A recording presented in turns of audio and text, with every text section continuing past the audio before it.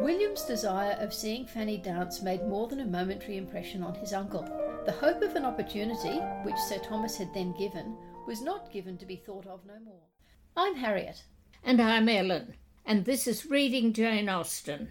This week, we're looking at chapters 26 to 30 of Mansfield Park. Let's start with your 100-word summary. Sir Thomas delights William and Fanny and disconcerts Mrs. Norris by proposing a ball at Mansfield. Mary gives Fanny a necklace, originally Henry's gift, to wear with William's cross. Fanny finds Edmund has bought her a chain for the cross, and he describes his feelings for Fanny and Mary, which throw Fanny into a mixture of despair and delight. Henry invites William to travel with him to London. Fanny finds she must open the ball with Henry. Mary is angry with Edmund. Edmund leaves for his ordination. Mary misses him and regrets her anger. Henry returns and tells Mary he wants to marry Fanny. Well, as usual, you put some things in that I didn't. You focused on a broader range of things than me, particularly the emotions. So mine is, Fanny goes to Mary for advice on what to wear to the ball. Mary gives her a necklace so she can wear the amber cross that William brought for her. When Fanny gets home, Edmund has also bought a chain for her cross. She prefers his, but agrees to wear Mary's to the ball, though in the end wears both, as the necklace is too big for the cross. William travels to London with Henry, and Edmund goes to Peterborough for his ordination. Mary misses Edmund badly and determines to marry him. Henry tells Mary he means to marry Fanny. Right. I did think it was interesting that you said Henry wants to marry Fanny and I said he means to marry Fanny, which I think is, I think it's truer, yeah. I suppose the thing I'm most admiring of these chapters is we have these two intertwined plots of Fanny and Edmund and Mary and Edmund. And she just manages, sometimes they come together, sometimes they're separate. But she handles them so beautifully in this narrative, but comes into a couple of places where I think, she's making some really significant points, but they just flow with the rest of the story. Such as? Such as particularly how Fanny thinks about things after she's found Edmund writing a letter to her. I find that sort of whole scene between Fanny and Edmund when she comes into him in his room is sort of central in identifying what we feel about Fanny. Maybe we should just jump back to the start of the chapter, because even before the necklace thing, there's a couple of interesting points that I noticed when I was reading through it. First of all, there's this long bit of Edmund reflecting on his relationship with Mary. It's not dialogue. It says his conviction of her regard for him was sometimes very strong. He could look back on a long course of encouragement and she was as perfect in disinterested attachment as in everything else. But he's trying to decide, did she love him well enough to forego London? And sometimes he thinks yes and sometimes he thinks no. We haven't had Edmund's inner reflections before. Back when we were talking about the play, and I said we only know his motivation through what he tells Fanny. We don't know what was actually happening in his head. But here we do see exactly what's happening in his head in relation to Mary. Actually, one other thing I'd like to say about Edmund is he has been, from the beginning, absolutely intransigent about what he's going to do. These are the rules of us getting together. I'm not going to compromise. In effect, he's saying, what I say will go. Which is, Mary is willing to make a lot of compromises. And she's willing to accept him being a clergyman. But he's just not willing to budge even a millimetre. No. He's expecting her to make all the compromises and he's not making any himself. And then there's this very realistic picture of Fanny not knowing how to dress, deciding to go to Mary Crawford and Mrs. Grant for advice, which I think again is, we said last time, she has these weird conversations with Mary, but that's possibly because Mary is the only person she's actually been able to talk to aside from Edmund. And even though she has all this sort of faintly masochistic attraction to spending time with Mary, but in this instance she is actually genuinely thinking Mary is the person I can turn to because she won't get any help from Lady Bertram or Mrs. Norris. But the other thing that struck me is Lady Bertram is getting a new dress for the ball. We know this because it says her maid was rather hurried in making up a new dress for her. Oh. But Fanny doesn't get a new dress. What Fanny wears is the white dress with glossy spots that she got for the wedding. And obviously the dress that was bought for the wedding is a good dress to wear to a ball, but she's also worn it out to dinner. Yes. So it's like she has this one good dress that has to cover this huge gamut of ball down to going out to dinner. So Fanny's concerns about what to wear are very real. Very real. And her desire to have someone to help her is also very real. And the fact that she chooses Mary over either of her aunts is fairly telling. Well, I mean, and another bit much later with that is when, after the ball's over, she's got to talk about it to someone.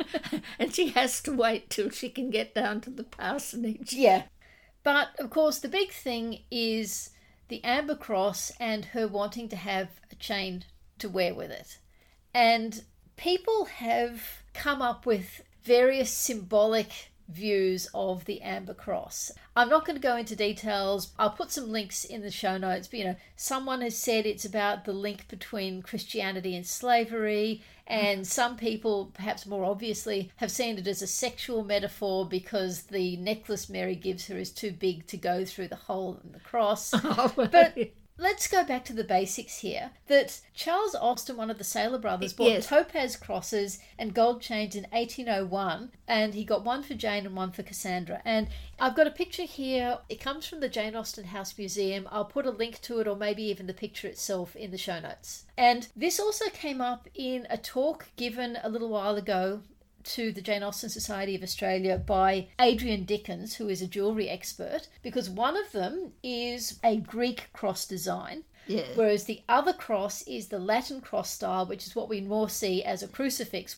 Now, of course, William only buys amber crosses and he can't afford a chain, whereas the crosses that Charles sent had simple gold chains. The photos from the Jane Austen House Museum show the crosses on chains. I don't know if these are the original chains or replicas. Yes. But very simple chains. And so this amber cross and the chain that Edmund gives her to go through, it seems very much to match the topaz crosses that the Austen girls had. And I think the only symbolic aspect would be the fact that this necklace is much fancier and she wants something simpler. And that's as much a character thing that Mary and Henry are all about the sort of the expensive, the smart, whereas Edmund correctly recognises that Fanny likes the simplicity. She doesn't want something to draw attention away from the cross. She wants the cross to be the main thing. To me, that's what that whole piece is about. I've always thought of that cross as simply Jane Austen remembering the crosses that he bought for her and Cassandra. And it was a memory. And then she is making... She's using them. Yeah, she's infusing the characters and personalities into it. I do like the fact that we have Fanny initially not wanting it and then trying to pick the one that she thinks Mary wants least. And then, of course, when Fanny learns it's Henry's and wants to give it back, she pretty much makes Fanny apologise for that by making her feel guilty. Yes. It's also, at this point, we do learn that Fanny has noticed what Henry is doing. Fanny has not been oblivious to Henry paying her more attention. But from the start, Fanny has been sensitised to the way Henry goes on to women. Yeah. And she is sort of a bit taken aback, but presumably thinks he has to take what's there. Yeah. It says he wanted, she supposed, to cheat her of her tranquillity as he had cheated them. And whether he might not have some concern in the necklace, she could not be convinced that he had not, for Miss Crawford, complacent as a sister, was careless as a woman and a friend. Yes. Which is a little bit mean, but also kind of spot on. Well, it's true. Yeah. No, well, it's absolutely true. Yeah. I suppose the bit that comes next that I think is very significant is the part where Fanny goes up to her room and sees Edmund. Edmund is in a pretty low state at this stage, but Fanny is highly emotional when she sees he's giving him a gift. But it is also, I think, a little bit annoying that as soon as Fanny mentions Mary's name, Edmund is suddenly going off into this rapture about Mary when he's meant to be there giving a gift to Fanny. Yes. But yes, Edmund does have a valid point about Fanny not returning the necklace once he's given his. Completely, because, yes. But I suppose the thing that is almost surprising is the outraged way that Fanny says, no, it's not better. I think it's actually quite fair in that He is saying, this is a better necklace than the one I've given you. And she's saying, no, it's not at all handsomer in its way, and for my purpose, not half so fit. The chain will agree with William's cross better than the necklace. And I think that's probably that's true. It's just somehow the tone I pick up, and I may have picked it up wrong. And then, of course, he then spoils it all by sort of saying, yes, you really matter such a lot to me, Fanny. You matter almost as much as Miss Crawford. And this, for Fanny, is probably the most definite indication he's ever yet given her that he definitely wants to marry Miss Crawford. And, of course, he then goes away, leaving her in this incredibly disturbed state. And Jane Austen does this beautiful thing of taking us through her feelings and what she's feeling. And each emotional experience gets a paragraph. So you get 3 paragraphs coming after this. And the first one, which is her despair at Edmund, I see it almost that this is one time when she doesn't want what Edmund wants. She's realised Edmund wants to marry Mary Crawford and she doesn't want him to. She doesn't quite say that, but she wants to pray for his happiness. But she is going to be praying that Edmund doesn't get what he wants. She's telling herself that if she believed Miss Crawford to deserve him, then it would all be different. But because Miss Crawford is unworthy, she's sure it's going to be terrible. But then the next paragraph, she's stepped back from it and is doing what she does so often, looking at her own motives. And saying that it was her intention, as she felt it to be her duty, to try to overcome all that was excessive, all that bordered on selfishness in her affection for Edmund. And what's interesting here is, was she basically thinking, I want Edmund to stay celibate? I think her focus here is more on controlling her own feelings about Edmund. What I think she's saying is that she wants to keep things the way they are. And she's saying, is it selfish to not want him to leave Mansfield? See, I guess what I take out of this paragraph is her saying, I must control my feelings for Edmund because I have no right to these feelings. So basically she's just saying to herself, don't even think about the possibility of marrying Edmund. Yes. She's trying to stamp that down. She won't put it into words. Yeah. So this is the thing that she's worrying about. Can she control her feelings? And Jane Austen is behind her in this. Yes. There's a slightly affectionate tone in that. It's not straightforward, Fanny's doing the right thing. No. It's dear little Fanny. Yeah. Here she is doing the right thing. Well, working so hard to do her duty and overcome her feelings because her humility tells her that this is not something she's entitled to, so she has to stop feeling it. Yes. And then we have the third paragraph. Which is, she's even sweeter about Fanny when she suddenly sees Fanny as a very inexperienced 18-year-old girl behaving like probably an even younger girl who's totally in love with someone. And it has that beautiful bit about she had all the heroism of principle, but let her not be much wondered at if, after making all these good resolutions on the side of self-government, she seized the scrap of paper on which Edmund had begun writing to her as a treasure beyond all her hopes. Yeah, which is what you were saying about her being like any teenage girl with a crush. So affectionately. Yeah. She's laughing, full of affection, because she thinks it's charming. Yeah. She thinks it's funny but charming. Yeah. Not funny but grotesque. Yeah. The way she manages to fit this information into this elegant writing, she's so concise with it. In the previous chapters, with Fanny being worried about her dress and how to wear the cross for the ball, we've had this lovely picture of her being sort of nervous before the ball, and then in the bit where she's actually practicing her steps about the drawing room as long as she could be safe from being noticed by Mrs. Norris. It's quite a nice picture of a young girl who is just excited about something. I think this is it. There's nothing clouding her view. She's not thinking balls are not for me. She's quite happy with herself as a dancer. Yeah, though she doesn't want to be watched too much, which is why she freaks out when Sir Thomas says she has to open the dance.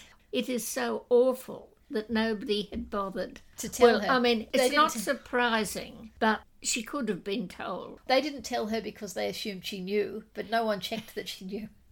We do get this picture of Henry Crawford really, really knowing how to do things, because not only has he secured her for the first dance, but he's had a quiet word to Mrs. Norris to find out which is going to be the dance before supper, and then he gets her for that one as well, so he will also take her into supper. And again, Fanny is not stupid.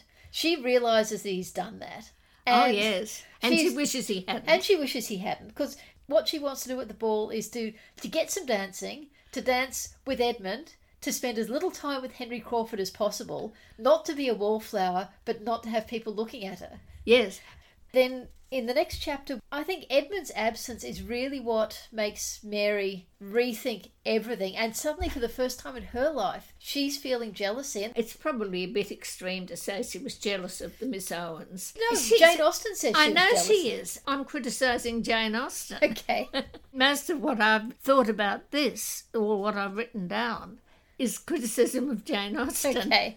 When Fanny is there and Mary is desperate to know about Edmund, and she's making that's a wicked scheme. Yeah, she's making all these jokes, and Fanny is just absolutely being straight man and ignoring the jokes and seeming completely indifferent. Poor Mary. Well, she is sort of paying Mary out. She knows Mary's trying to get information from her, and she's damned if she's going to give her any. But without actually lying, she's telling her what she knows, but she's deliberately dialing it right back. Yes. Chapter 30, of course, is almost Henry's big chapter, because this is where Henry tells Mary that he's fallen in love with Fanny. And I can't remember what my reaction was the first time I read it, but I've kind of never paid that much attention to exactly what he says. I think I mentioned earlier that the Daily Nightly podcast, they had never read Mansfield Park before. Yes. Up until now, they'd been very anti-Henry. And they got to this chapter and they were so enraptured by some of the things he said. And I thought it was really, really interesting to hear what they said, because some of the lines they picked up on were the line where he says, "I could so wholly and absolutely confide in her," said he, "and that is what I want." And I thought that is just such a beautiful thing to hear. Yeah, he's not just interested in her looks or her quietness. He feels that he can be himself in talking to her.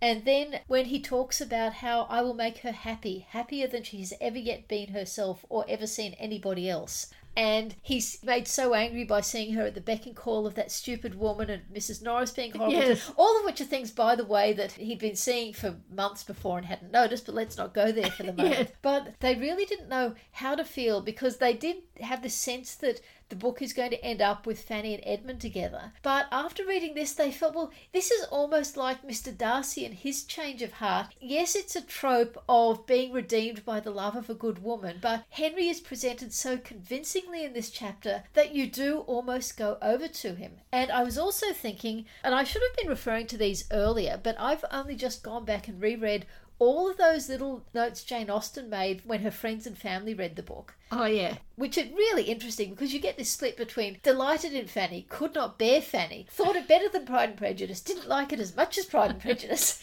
But the one that I remembered is someone called Mr. J. Plumptree. He felt that the plot is so well contrived that I had not an idea till the end which of the two would marry Fanny, H.C. or Edmund.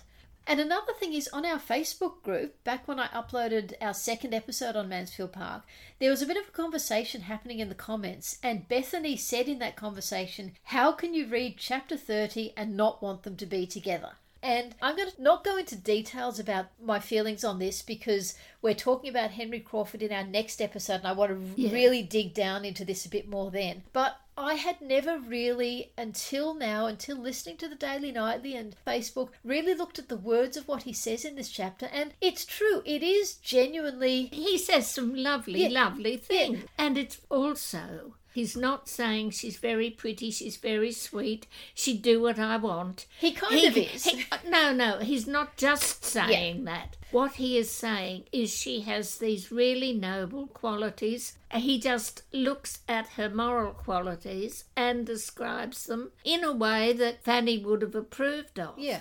And what we're seeing here is both Henry and Mary, with all their superficiality, they are responding to these deeper principles that Edmund and Fanny have, and they can't even articulate to themselves why they're responding to it. What they feel is this deep trustworthiness yes. inside Edmund and Fanny. And Mary starts feeling it almost immediately. Yeah. And now Henry, having spent time with Fanny, has picked up. And the other interesting thing he also mentions there is how clever she is. Yes. That's one of the things that I thought was really interesting in what he had to say about her. Yeah.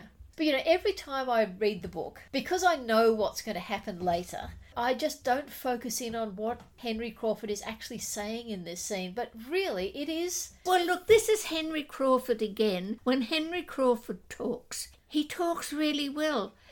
When he was way back saying why he wanted to be in a play, he gives this lovely, rich description. When he's talking about Fanny, he doesn't just give the ordinary account, he immediately goes in and analyses quite deeply what he thinks is so admirable about Fanny.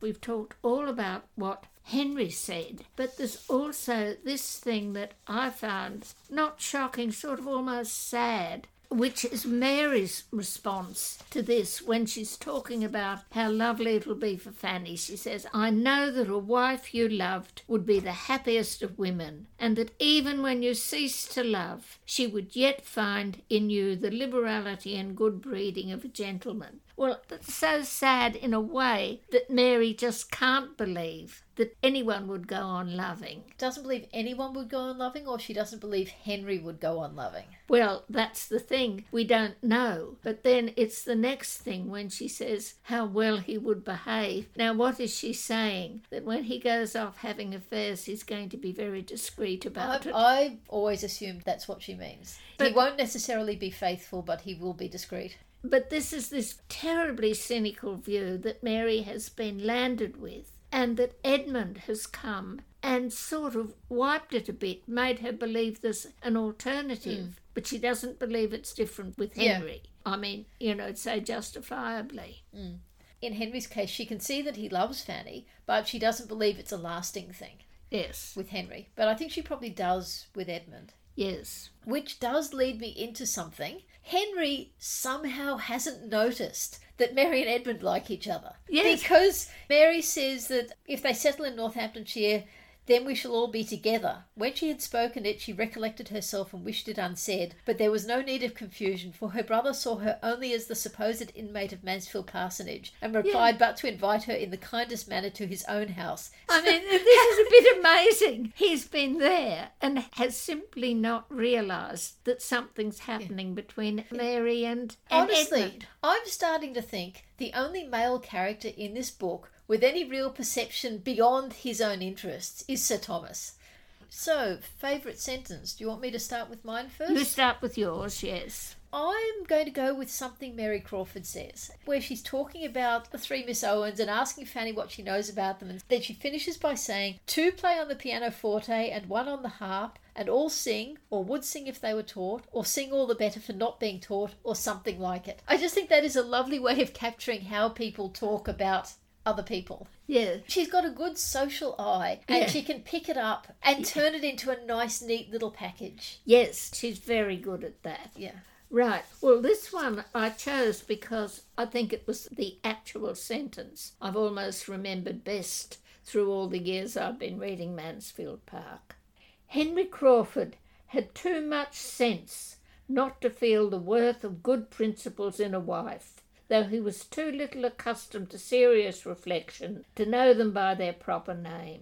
But when he talked of her having such a steadiness and regularity of conduct, such a high notion of honour, and such an observance of decorum as might warrant any man in the fullest dependence on her faith and integrity, he expressed what was inspired by the knowledge of her being well-principled and religious.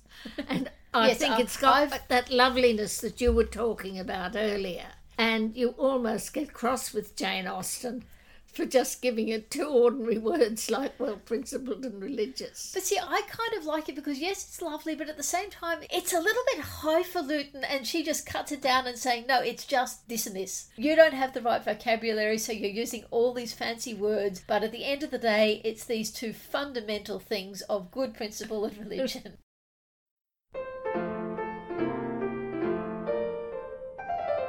The character we're going to talk about today is Lady Bertram.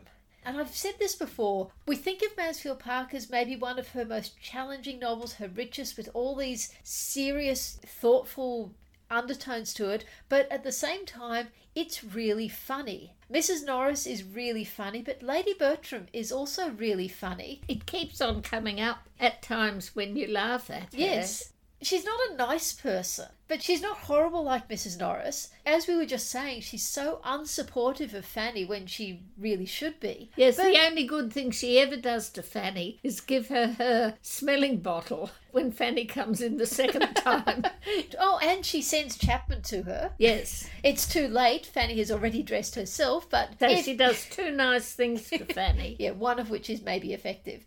But she is so lazy. Is she completely stupid, or has she just decided, I've got my husband, I don't need to think anymore, I don't need to move anymore, I don't need to do anything anymore except lie on the sofa and pat Pug?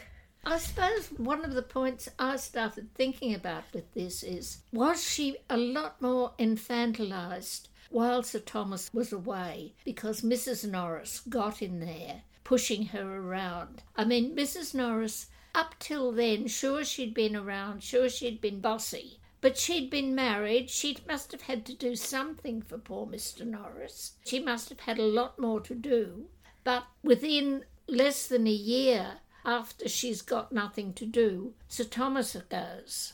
So she takes over a lot of probably what Sir Thomas did in pushing Lady Bertram to do this, and she says, don't you worry, you rest, I'll do it. And Sir Thomas would have got her to be talking to the housekeeper, and I just feel that she could have got infinitely worse under Mrs. Norris's guidance. Although even from the start it said she took no interest in the education of her daughters.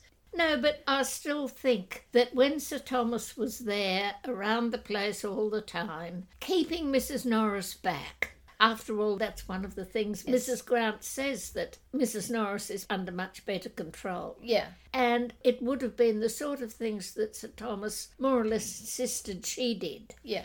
Mrs. Norris would say, don't worry, I'll do it. Look, she is supremely unintelligent. Her IQ is at about the same level as Mrs. Bennet or as Mrs. Palmer. Which yes. I've made that comparison before.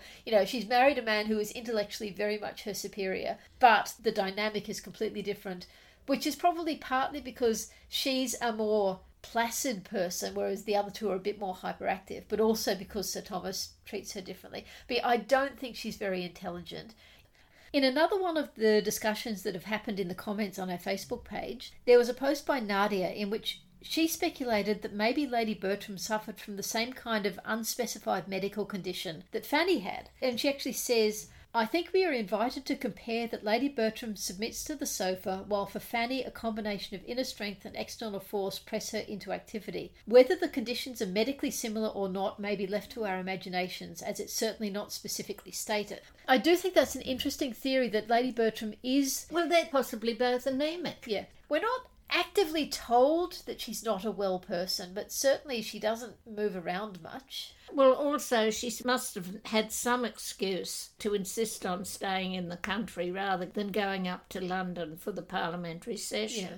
Well, her excuse might just have been, I don't really want to. And I think Sir Thomas would have... Look, Sir Thomas also, for all that he treats her with complete respect, at the same time, he is quite happy to tell her, you will enjoy speculation more, because he knows that he will enjoy whist more if she's not his partner. He's not under any illusions, and he doesn't, I think, enjoy spending time with her, but he still treats her as Lady Bertram is entitled to be treated, as his wife is entitled to be treated. Absolutely. It's this decorum thing with him. To have somebody sniping at their wife, the way Mr. Bennet does, or Mr. Palmer does, is not it's decorum. not on. Yes. Realistically, objectively, she's almost as bad to Fanny as Mrs. Norris is. She's not actively terrible to her, but some of Fanny's suffering also comes from Lady Bertram. But at the same time, I think Fanny genuinely loves Lady Bertram. Yes. And she likes feeling useful to Lady Bertram, which she certainly is. Later in the book, when Fanny's at Portsmouth, we see a couple of examples of her letters from Lady Bertram. And that wonderful line, which is about how anyone at all addicted to the art of letter writing will feel for Lady Bertram that these wonderful, exciting pieces of news that she could have written about for a page and a half is tossed off by her son in a sentence. Which again is one of those odd things that she's doing the letter writing. I mean, that sounds more active and more intellectual than just sitting there making a fringe. But I see her letters as very inconsequential. They're full of the most conventional language. It's as if she has been properly educated in the art of letter writing. Yeah. And so she writes these correct, quite wordy letters that are devoid of emotion. So she's saying, "My dear Fanny, I take up my pen to communicate some very alarming intelligence which I make no doubt will give you much concern," because this is about Tom being sick. Yes. "This distressing intelligence, as you may suppose, has agitated us exceedingly, and we cannot prevent ourselves from being greatly alarmed and apprehensive for the poor invalid, whose state Sir Thomas fears may be very critical." She writes far more extensively than she speaks, and almost more to the point, but at the same time at a distance, because it's just so bound up in the conventions of letter writing. From my point of view, what I feel is, yes, I can believe that's what she's put in her letters, but I think she would have dictated them. Okay. She wouldn't have had the trouble of picking up a pen and writing it. Fanny. But this one she must have written herself, because there is no Fanny. Mrs. Norris, no. No, Mrs. Norris wouldn't have written that for her. No. It does seem like she's been educated in how to write letters, and she's honed that over all her years as being Lady Bertram, even if she was mostly dictating them. But she knows how to write letters. She knows all the phrases you're supposed to put in letters. Yes. When you compare to the amount of personality that comes through Mary Crawford's letters, and even in Edmund's letters. Yes. As compared to maybe it's not quite right to call them platitudes in Lady Bertram's, but conventionalities. Conventionalities, and so complete removal of personality in the letter writing until that one where she sees Tom and is actually alarmed and upset. And suddenly her writing is much more natural. Yes. That shock brings out all her maternal response when she sees Tom actually sick. Yes. Again, I guess lack of imagination. But she misses her children. Yeah. I mean, she sits there wanting to do nothing all day, but in the evenings when her children are not there... And it is kind of horrible, but at the same time kind of sweet the way she says, "Now we see the benefit of taking in Fanny because she'll always be with us." Yes. Which is, on one hand, kind of nightmarish for Fanny, but on the other hand, kind of... Well, look, at least she recognises how useful Fanny is to her. Yeah. Yeah, Henry Crawford describes her as being stupid and how horrible it is for Fanny to have to attend that stupid woman. Yeah. I did actually feel kind of a little bit offended on Lady Bertram's behalf. So did I. So do I. Even though, objectively speaking, he is absolutely right. She is a stupid woman and Fanny is wasted on her. But at the same time... Look, I feel that level of scorn is just a bit excessive. Yeah. He could say anything he liked about Aunt Norris. Yeah. But with Lady Bertram, it's a bit nasty, particularly given Fanny's fondness for her. Anyway, I suppose another thing we need to talk about is she or isn't she having goes at Mrs. Norris? Yes, well, of course, this is something that is raised by Sheila K. Smith and G.B. Stone in Talking of Jane Austen. Does Lady Bertram see through Mrs. Norris all the time and just occasionally make these comments to have a bit of a go at her? It's where Mrs. Norris says, "I own it would give me great satisfaction to be able to do rather more, to lay by a little at the end of the year." And then Lady Bertram says, "I dare say you will. You always do, don't you?" Yeah. And when William is going away, Lady Bertram says, "I'm glad you gave him something, for I only gave him £10. Yeah. And then Mrs. Norris, reddening, doesn't say anything more. She probably gave him a half-sovereign. Yeah. I don't think she's deliberately having a go at Mrs. Norris. I do think they are such funny scenes, but I think part of the reason they're funny is because Lady Bertram is so unconscious of what she's doing, yes. And let's talk about Pug, who is, after all, I think the only pet animal that appears in all of Jane Austen. And this is something that came up in one of John Sutherland's books, Can Jane Eyre Be Happy? And the chapter is called Pug, Dog or Bitch? And he basically says, is Pug male or female or what? The first time Pug turns up is Lady Bertram saying, I hope she will not tease my poor Pug. I have but just got Julia to leave it alone. So either Pug has been neutered or Lady Bertram genuinely has no idea what Pug's sex is. Yeah. She could partly be saying it because it's generic. This is her generic pet, Pug. But then, when it's been such a hot day that Fanny's been made sick, Lady Bertram says, sitting and calling to Pug and trying to keep him from the flower beds was almost too much for me. Yeah. Well, in that case, in the Cambridge edition at least, Pug is capitalised. So it seems like that she has called her Pug, Pug. Yes. And clearly it's a he at this point. But then the last time Pug is mentioned, another delightful Lady Bertramism, and I will tell you what, Fanny, which is more than I did for Maria, the next time Pug has a litter, you shall have a puppy. Yes. Which maybe she's talking about a litter that Pug is siring, but it sounds more like you're talking about a female Pug. Yeah. But more to the point, is this the same Pug? Or has she just had a succession of pugs? Because she has a pug when Fanny arrives at 10, and she still has a pug when Henry Crawford proposes to Fanny 8 years later. Yes. I don't know how long these little dogs live, but 8 does seem quite a substantial age, and particularly for a pug that's going to be having more litters. But even John Sutherland says, if there was ever an inconsequential quibble in Austen scholarship, the changing sex of Lady Bertram's lapdog would seem to be it. But I think Pug is such an inherent part of Lady Bertram and just fits in with this lethargic personality she is. I think Hogarth did quite a lot of portraits of himself with his pug. Okay. So I've just looked up the William Hogarth portrait with the pug. I'll put a copy of it in the show notes. I picture a pug as being quite small and compact with a cute little curly tail and a bulldog-style face. But the one in that portrait actually looks quite large and has quite long legs. So pugs must be much more inbred now than they were in Hogarth's day. I guess I'd need to look at more contemporary portraits to know exactly what Lady Bertram's pug looks like, because I've always just assumed it looks like a modern pug. Yeah. But the pug in this portrait by Hogarth, he doesn't look like a pug that's going to be happy just sitting on the sofa all day.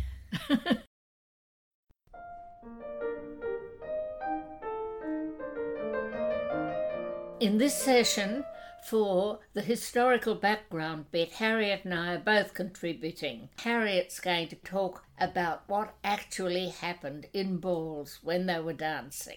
I feel that these have to be placed in the context of coming out, so we'll deal with that too, though I'm afraid I can't contribute more than what can be picked up from the novels.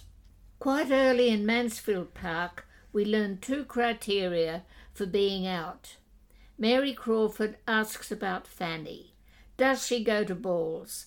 Does she dine out everywhere, as well as at my sister's? And hearing she doesn't, she responds, oh, then the point is clear. Miss Price is not out. Coming out, one gathers from Tom's anecdotes, was a significant stage in a girl's life. It involved, for example, a change in the style of dress. As Mary Crawford explains to Edmund, a girl not out has always the same sort of dress. A close bonnet, for instance, looks very demure and never says a word. The girl Mary Crawford's describing is still in the schoolroom, but Lydia Bennet is only 15 when she is going to balls and dining with the officers at Aunt Philip's. I do get the sense that that's probably pretty young and a reflection on Mrs. Bennet as a mother. Even Elizabeth does say that Lydia is perhaps a little young. On the other hand, if we've got Lydia as about as young as you can be, we also have Fanny as already 18, probably going on 19, by the time anyone thinks of bringing her out.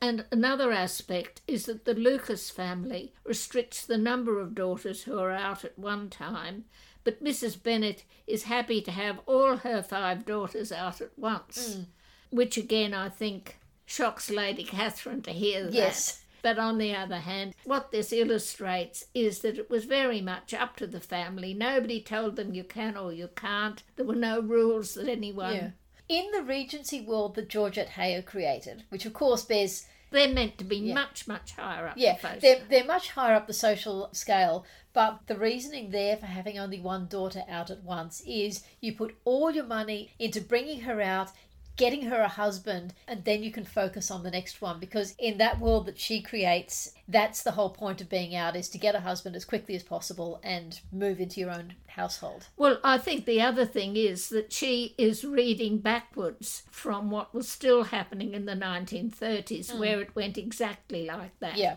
All this money poured into each girl as it was her season. Yeah. Also, what the books make clear, and that perhaps if you're thinking in the Georgette Heyer forward to the 1930s system of coming out, is this wasn't a specialised group of girls who were going through something together, but what these girls came out into was just the general society in which their parents moved, the world of the people they played calls on. If you take away the getting a husband side of it, it's just a rite of passage into adulthood.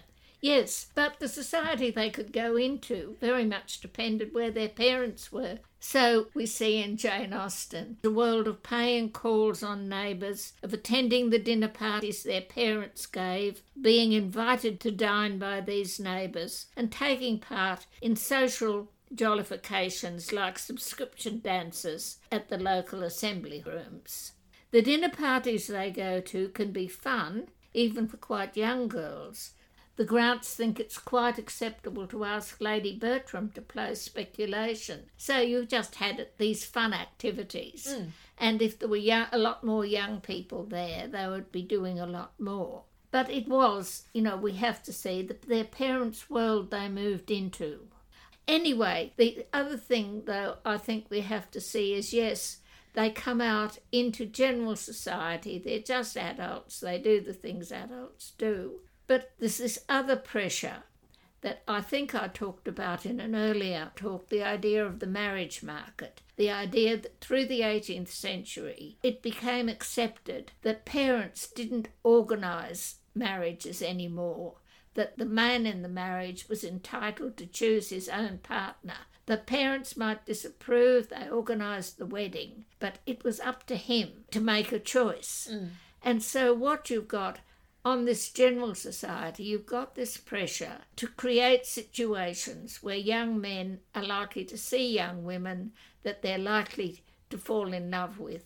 So what you've got then is a society that is now trying to turn social occasions into ones where young men and women are likely to fall in love, which, of course, prior to that, when marriages were arranged by families, it probably was nothing like... It didn't seem a good idea to let young women out to be looked at and to look at young men, because goodness knows what might happen. Yeah. You waited until they were married, and then they had all these places. And so, from very early 1700s, you are getting various places building these assembly rooms. They could well have been as much for the young marrieds as they were for the unmarrieds. But over the century, it's moving more and more into this marriage market idea. And one of the most obvious ways of doing this was holding balls. And so if you wanted to sort of pull together a group of young people that you thought might be in the likelihood of marrying, they were pulled together. And now we're moving on to what happened at these balls. But I suppose I'm going to start with talking about just the fact that you've got a sort of a hangover here from the entertainment of the company. By the time we've got the ball at Mansfield Park, the older people that come are referred to as the chaperones. But even so, somehow the dancing is still seen as an entertainment to the company in the way singing and musical playing. I was thinking back in Pride and Prejudice, Sir William Lucas, every time he talks to Darcy and Elizabeth during the dancing, he comments on how he enjoys watching them. Yes. As if it is, he's not dancing, so he's there for the entertainment of watching the dancers. Yes, that fits together. Anyway, can you start talking a bit about dancing? Well, I don't actually know much about Regency dancing, but I have recently watched a couple of really good YouTube videos. The channel is called Tea with Cassiani. She actually is a ballroom dancer. She's read a lot of original texts on English country dancing, and she has done 2 videos specifically looking at what we can learn about dancing from Jane Austen's books. And I will put links in the description because they're really worth watching. And pretty much everything I say comes straight from her videos. I haven't done any additional research myself. So basically what I did already know is that at this time the waltz hadn't come in yet, and in fact when it did come in for quite some time it was still considered a bit risque and straight-laced parents wouldn't let their daughters do it. Yes. So what instead they have is what is called English country dancing, where they talk a lot about the set, and the set is that all the couples are basically standing in a line going all the way down the room. That's what's called a long ways set. And they talk about going down the set and then going up the set. And so what I had envisaged, which I've now discovered was not right, I had pictured the couple at the top dances their way down the set, and then the next couple dances their way down the set, and you just kind of snake your way up to the top. Like tunnel ball. Yes, like tunnel ball. But that is actually not exactly right, because as well as the set, which is all the couples in a long line, there are also what are called minor sets. And in the Regency period, they did what's called a triple minor, which is, it's like a little subset of 3 couples. And the dance has a set of figures, and what happens is that the leading couple dances the figures, and the other 2 couples in that set, they may do a little bit of dancing as required by the figures, but it's mostly the leading couple. And then they move down one place and they do it again, but it's a slightly different set of 3, and then they move down one place again and do it again. So depending on how long the line of couples is, when you're what's called the active couple, you don't really have time for conversation because you're just going dancing, dancing, dancing, dancing, dancing, making your way all the way down the set until you get to the bottom. But as you sort of move down the set, couples behind you gradually become active couple as well. So when it starts, at the beginning, you just have one active couple, but once it's got going, you have multiple active couples in the set, but every subset of 3 just has one active couple. So what this means is, if you're an active couple, you're very busy dancing your way down the set. Yeah. If you're an inactive couple, that's what's meant by moving up the set, because as couples get behind you, you move your way up. You do a little bit of dancing as required by the figures, but you're not the active couple in your minor set. Yeah. And then when you've made your way to the top of the dance, then you become the active couple and you're dancing all the way back down. But if you start further down in the dance and the first active couple hasn't made it to you yet, you're literally doing nothing, which is why you can then chat to Sir Thomas or to Lady Bertram. By the end, you do have a lot of active couples, so a lot more people dancing, a lot fewer people just standing around doing nothing. So all these conversations that happen in Jane Austen during the dance, they are not being done when you're the active couple dancing your way down the set. Well, yes. Because you're too busy dancing and remembering the figures. The one I always remember is from Emma, where Harriet is so entranced when she's dancing with Mr. Knightley. Yeah. And I don't know if the word's bouncing, but anyway, she comes down the set very actively. Yes. Well, that's another thing that Cassiani makes a big point of, which is how important footwork is, and that you don't just step the steps, you do actually bounce, as Harriet did, to a greater or lesser extent, and that's one of her big criticisms with a lot of the adaptations. There's too much stepping and not enough dancing. Yes. And you actually see that in Mansfield Park. At the point where Sir Thomas tells Fanny to stop dancing, it's because he's seen that she's just been walking the final set and she's breathless and she's got a cramp, which, even allowing for Fanny's low levels of stamina, still the fact that she's developed a cramp does indicate that it was actually very active. It wasn't a slow, stately type thing. Yes. It was really, get into it and get some cardio. Yes. Now, the other thing, and again, I'd sort of worked this out before, but it was good to have it confirmed, which is they always talk about Bingley danced the first 2 with Miss Lucas and the next 2 with Miss King and the next 2 with Jane and the next 2 with Elizabeth. Yeah. What that means is you basically cycled through the set twice. Oh, right. And of course, depending on how many couples there are in the line, that pair of dancers could actually go on for quite a long time, which means not just the amount of dancing you do as you're going down the set as the active couple. The amount of standing around. But yeah, the amount of standing around and conversing with your partner. And time for conversation. Yes. So with the couples to truly get to know one another. Which goes back to what you were saying earlier about this is a way of enabling people to meet each other and have semi-private conversation. Now, just a couple of other things about balls, again, mostly that I gained from Tea with Cassiane, but sometimes I had already worked out. One is the question of who opens the ball, and it is typically the highest status person there. But under certain circumstances, it will be someone else. So, for example, in Emma, Mrs. Elton talks about it should be her because she's newly married. And so she is still being introduced into the neighbourhood. And so she should open the ball. But it's also if girls are having their coming out, then they get to open the first dance, which is, of course, what happens in Mansfield Park. So that's who leads the opening dance. But after that, I gather it kind of just various different people do get to. It's less on social status by that point and a bit more just trying to share it around. Yes, well, who's got a partner and who hasn't? And if you've got a partner, you can zip up to the top. If you're waiting around, you join the end. Yeah. And just the last thing is how long these balls go on for. And in this one, Sir Thomas sends Fanny to bed early at 3 a.m. and William is expecting to keep dancing for another 2 hours. So William is anticipating that this ball, which only has 12 or 14 couples, will keep going until 5 a.m. And you might only have 4 people left all dancing away. Again, that is there in the text when it talks about the one where Fanny's just walked down and she's got a cramp. It also mentions the shortening length. So some couples have already dropped out. Yes. So that's what I had to say about balls and dancing. But like I said, the YouTube channel I've drawn on exclusively for this is Tea with Cassiane, and I would recommend it because she has a lot of interesting information there.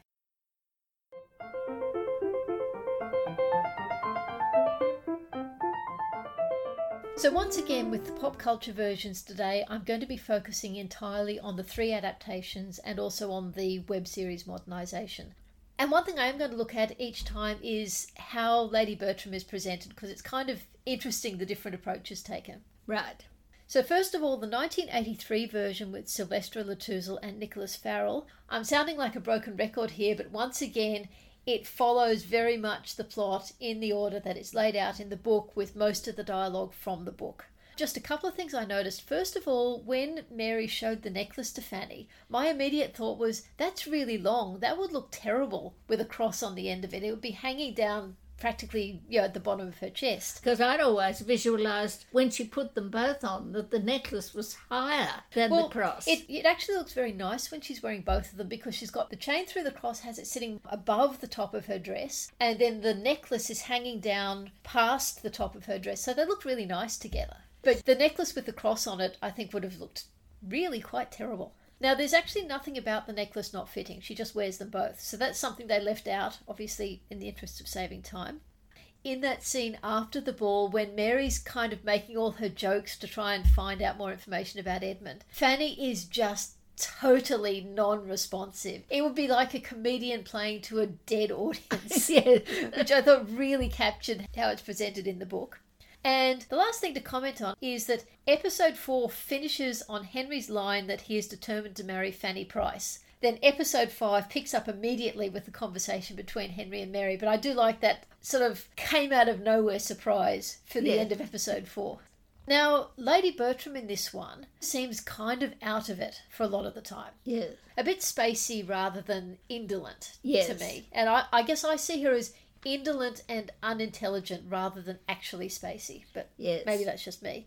By contrast, in 1999 with Frances O'Connor and Johnny Lee Miller, Lady Bertram in that again is spacey and out of it, but in this case they've made a very deliberate decision and they've shown that she's just drinking laudanum all the time. So she's legitimately out of it. Yes. This one doesn't have the visit from William, so there's no cross or necklace, so that's not part of the plot at all. William simply doesn't turn up. William doesn't turn up. So Henry is obviously not going to be able to do anything for William. There's no scene of Henry telling Mary he plans to make Fanny fall in love with him. So the first inkling you have of it is the scene I talked about last time, the one I actually rather like. Henry is in the library when Fanny's in there. When he reads aloud to her, it's quite nice, but that is the first scene you see of Henry showing interest in Fanny, and you don't know why. At the ball, Fanny is very confident. She's basically flirting with Henry. It's completely not the Fanny of the book, but it is consistent with the Fanny they've presented in this movie.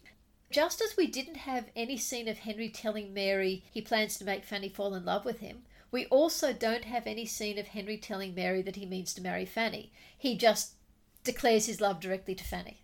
They're trying to fit everything into a feature-length movie. And Mansfield Park is such a rich book with so many good scenes. They've obviously just had to cut stuff. I guess they decided we've already shown Henry's bad points up to now. We don't need to have another one of him saying he wants to make Fanny fall in love with him. We'll cut that in the interest of space. I guess that was their thinking. The 2007 version with Billie Piper and Blake Ritson. In this one, the ball is not actually Fanny's coming out. It's her birthday. We're told tomorrow is Fanny's birthday. And Sir Thomas says we should have a ball for Fanny's birthday. And Fanny says, no, I don't want a ball. I want to have a picnic. Because that was what we did last time William was here. Now, obviously, it's not December in this version like it is in the book. Edmund does give Fanny a chain for the cross. And at that point, she tells him that Mary has already given her the necklace. And he insists that she wears Mary's. And then he talks to Fanny about the London life that Mary wants. So they kind of do get that stuff in that wasn't really present in the 1999 version. But yeah, then this picnic. It's likely that one of the reasons they chose to have a picnic was because it was cheaper. They didn't need to hire as many extras, they didn't need to dress a ballroom. But the first thing you see at the picnic is a game of blind man's bluff, because I don't know. I think it was something that tended to be played, but probably at the rowdier sort of parties, not the people who went in for decorum. Yeah. Well, in this iteration, Fanny is much more physically active, never has her hair up sort of girl. Yes. So that does fit. Now, after the game of blind man's bluff, then William dances the hornpipe. All right. Which I guess he's a sailor, so... And then they do have a dance on the lawn. Yes. And Henry dances with Fanny, and Mary does have the line about saying it's the last time she will dance with Edmund. And then, having done that, which is from the book, they then have a bit where Mary says to Edmund that he keeps thinking he's going to find something deeper to her, but I assure you I am profoundly shallow. Which is... Look, it's a nice line and it made me laugh, but it didn't feel a very Jane Austen-y sort of line. Yes, that particular use of shallow isn't one that I think she ever uses. No, it doesn't feel period, but it did make me laugh. Yes. So.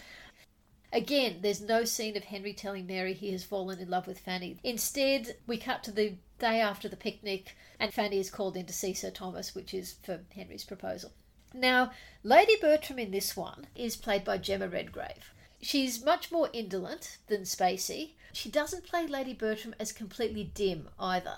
She does have some quite biting lines, but also, as I said, I do like her presentation of indolence for so much of it. Yep. So then, moving on to the 2014 web series From Mansfield with Love. Because it's a modernisation, the whole coming out ball isn't a concept that works, so instead, it's Fanny's birthday.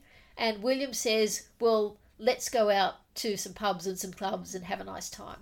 Henry isn't there for it, but Tom and Julia have come back for Frankie's birthday. Now, rather than a chain for the cross, because there's no cross in this one, there has been a scene, which I think I might have already talked about, where Henry tells Mary that he's fallen in love with Frankie, that he can't stop thinking about her, and so he's going to go to New York to try and put her out of his mind. Yeah. But before he does that, he leaves Mary something and says, can you give this to Frankie for her birthday? Because she probably won't accept it from me and she'll think it's some kind of trick. So Mary gives it to Frankie, but Mary says that it's a present from her. She doesn't say that it's a present from Henry. Oh. And it's some expensive earrings. And then Ed also gives her earrings, which are apparently cute little owls rather than expensive jewellery. Yeah. And as with the book and the simple chain being more to Fanny's taste than the beautiful necklace, in this, the cute little owl earrings are much more to Frankie's taste than the expensive ones, but because she promised Mary, she wears the earrings to her birthday do. So not only has Mary not told Frankie that the gift was bought by Henry, but she also doesn't tell Henry that she didn't tell Frankie. So when he sees a video of her wearing the earrings, he thinks it means she's accepted the earrings that he bought for her. Yes. So, which is a bit complicated. But then Henry comes back from New York and tells Mary that he's absolutely fallen for Frankie, that the girls in New York just made him think of her. It does fit in with the way Henry was done in chapter 30, talking about how he feels like he can say anything to Fanny. Yes. So I thought that was a nice tie-in. And in terms of the Lady Bertram in this one, well, she doesn't appear. But you get the impression that she's not appearing, but she probably is a bit like Lady Bertram in that she's basically indolent. She's chosen to call her pug. So that's the pop culture versions.